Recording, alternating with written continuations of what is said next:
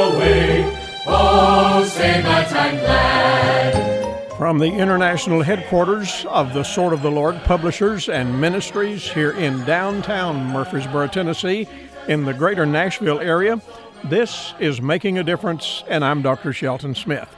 And certainly I welcome you today on this Wednesday that is the eve of Thanksgiving.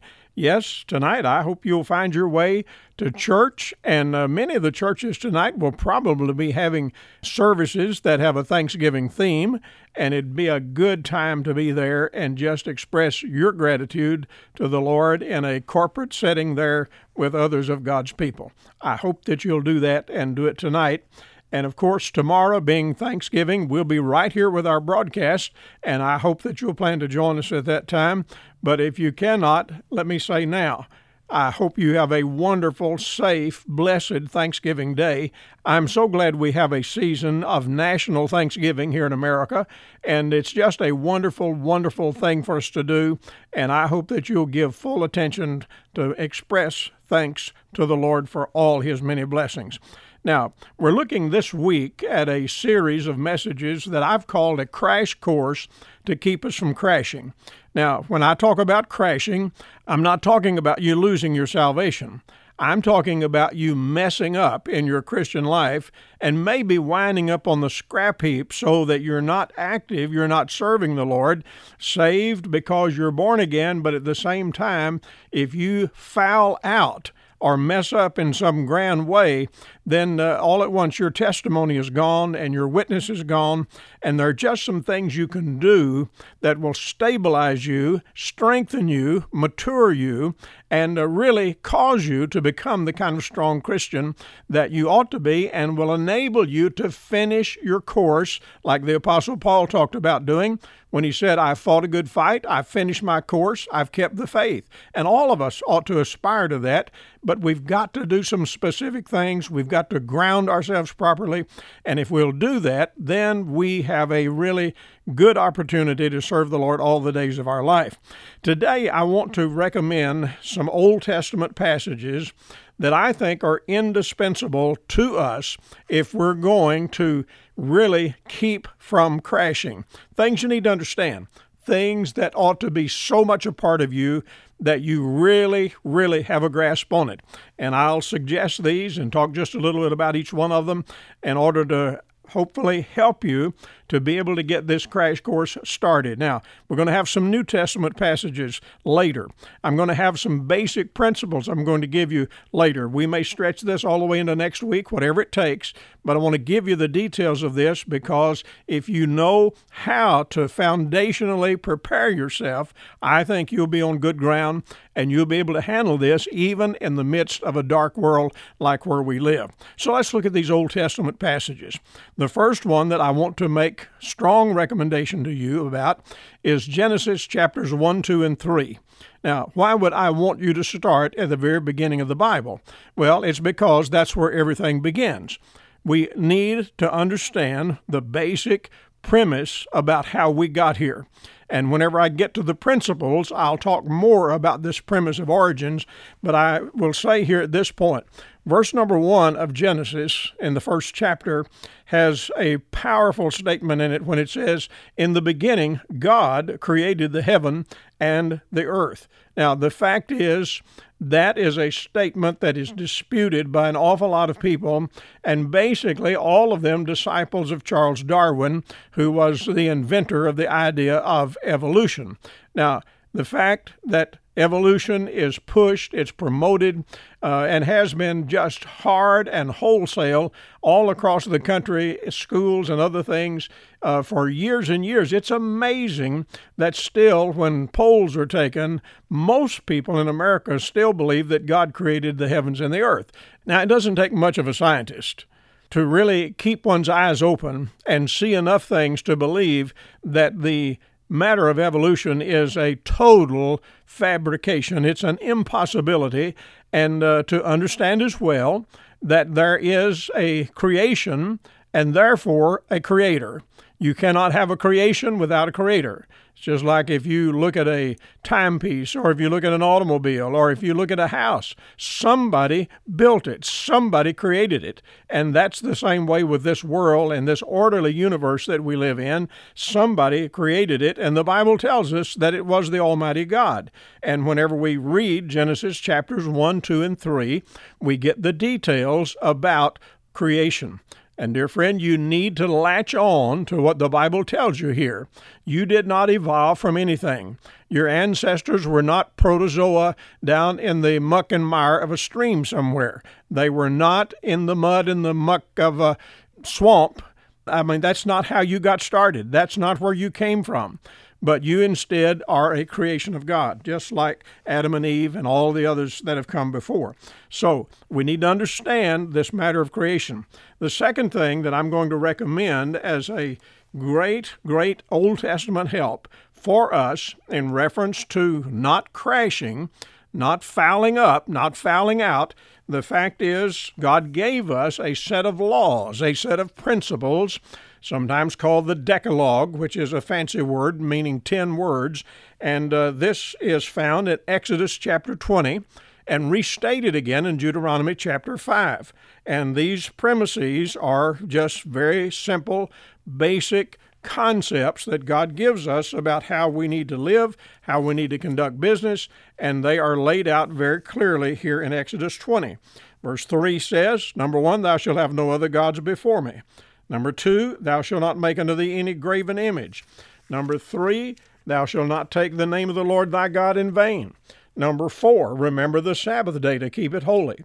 Number 5, honor thy father and thy mother, that thy days may be long upon the earth which the Lord thy God giveth thee. Number 6, thou shalt not kill. Number 7, thou shalt not commit adultery. Number 8, thou shalt not steal. Number 9, thou shalt not bear false witness against thy neighbor. And number 10, thou shalt not covet thy neighbor's house, thy neighbor's wife, thy neighbor's property, etc. Those 10 commandments are things that are guidelines that the Lord gives us about how to live our life. We all need a basic moral code by which we live, and God laid these out. And listen, they cover a lot of territory. Sometimes I run onto somebody, and they will say, when I ask them about their salvation, they'll say, oh, I'm trying to keep the 10 commandments. I have followed my question up with saying to them, just tell me which commandments it is that you're trying to follow. And every single time, the person may name 1 or 2 things, but they never can quote the entire 10 commandments. So nobody is going to tell me that they're trying to keep the 10 commandments to get saved and really think that's a good answer, because it's not a good answer. It is an incorrect answer. But at the same time, these 10 commands are God's principles. They're God's moral laws, God's eternal laws. And even though they're in the Old Testament, they've not been canceled in any shape, form, or fashion, but instead they are a part of the principles that God lays down, whereby that all of us should really live our lives. And you can find those in the Bible at Exodus 20 and again in Deuteronomy chapter number 5, and they do represent things that really will help us to live clean lives, holy lives, help us to be the kind of representative Christian that we ought to be. It's important. Not that you're trying to follow these laws to be saved, but you're following them because you are saved. You follow them because you have a Heavenly Father who wrote them down for you to tell you some things that you need to know about how to function in this world, how to live in this world. Now, let's look at a third Old Testament passage. This one is in Psalm 1. There are 150 Psalms, and honestly, I recommend all of them to you. Whenever I handpick some passages like this, I'm not trying to set aside any of the Word of God. Not at all. It's all important. But I'm trying to give you basically some mountain peaks here, some things that are so important that if you nail them down, you will, in fact, become a solid Christian. You'll become a mature Christian, and you'll represent the Lord well. And Psalm 1 is one of those places that you need to understand its concepts and its principles. It's basically the biography of 2 men. And one of them we call the godly man, the other one the ungodly man. And the Bible says the man who is going to walk not in the counsel of the ungodly, he's not going to stand in the way of sinners, nor sit in the seat of the scornful, but his delight is in the law of the Lord. This man, the Bible says, is a blessed man. Now, we need to look for the blessing of God. And in a recent series of messages, when we were talking about the blessed words here in the Psalms, we got hold of this. We saw how this is all laid out here in the Bible, that we can have the blessing of God in our life. And then verses 4, 5, and 6 in Psalm 1 talk about the ungodly man, the man who leaves God out of his life, who refuses the Savior, and who just really designs his life in such a way that he's going to do what he pleases to do. He's not interested in following the Lord any whatsoever. Now, that is a formula for disaster. You and I come to Christ, we get saved, we're born again, we're heaven-bound, but at the same time, we have life left to live. And as we live our life, the Lord wants us, as we noted yesterday, He wants us to shine like a light in a dark place. The world is engulfed in darkness, and we need to be the light shining for the Lord every single day. If we foul up, if we misrepresent the Lord by violating His moral laws, as in Exodus 20, if we latch on to some worldly philosophy like evolution, then we are not following the Lord, but we're following other men who are without the Lord. And whenever we think about how to get our life so geared that we will honor the Lord and we will have a witness, we will have a testimony, it's not for me to figure that out. It's not for you to say, well, I'm going to see what I can do and get all this straightened out and I'll really be able to do all this. Listen, the more you and I try to figure things out, the more difficult it becomes for us to get it right. And whenever we follow the Lord, then we are just in a position where we're getting direction and we're taking instruction and we're following what He tells us. And that is a huge part of the success, the reason for success that any of us would have, and we simply need to take these things to heart. Now, I've got 3 more of these passages that I'll share with you tomorrow, but today, I'm talking about Old Testament now, but today I'm going to settle for these 3. I want you to get a hold of Genesis chapters 1, 2, and 3. I want you to get hold of Exodus chapter 20. I want you to get hold of Psalm 1.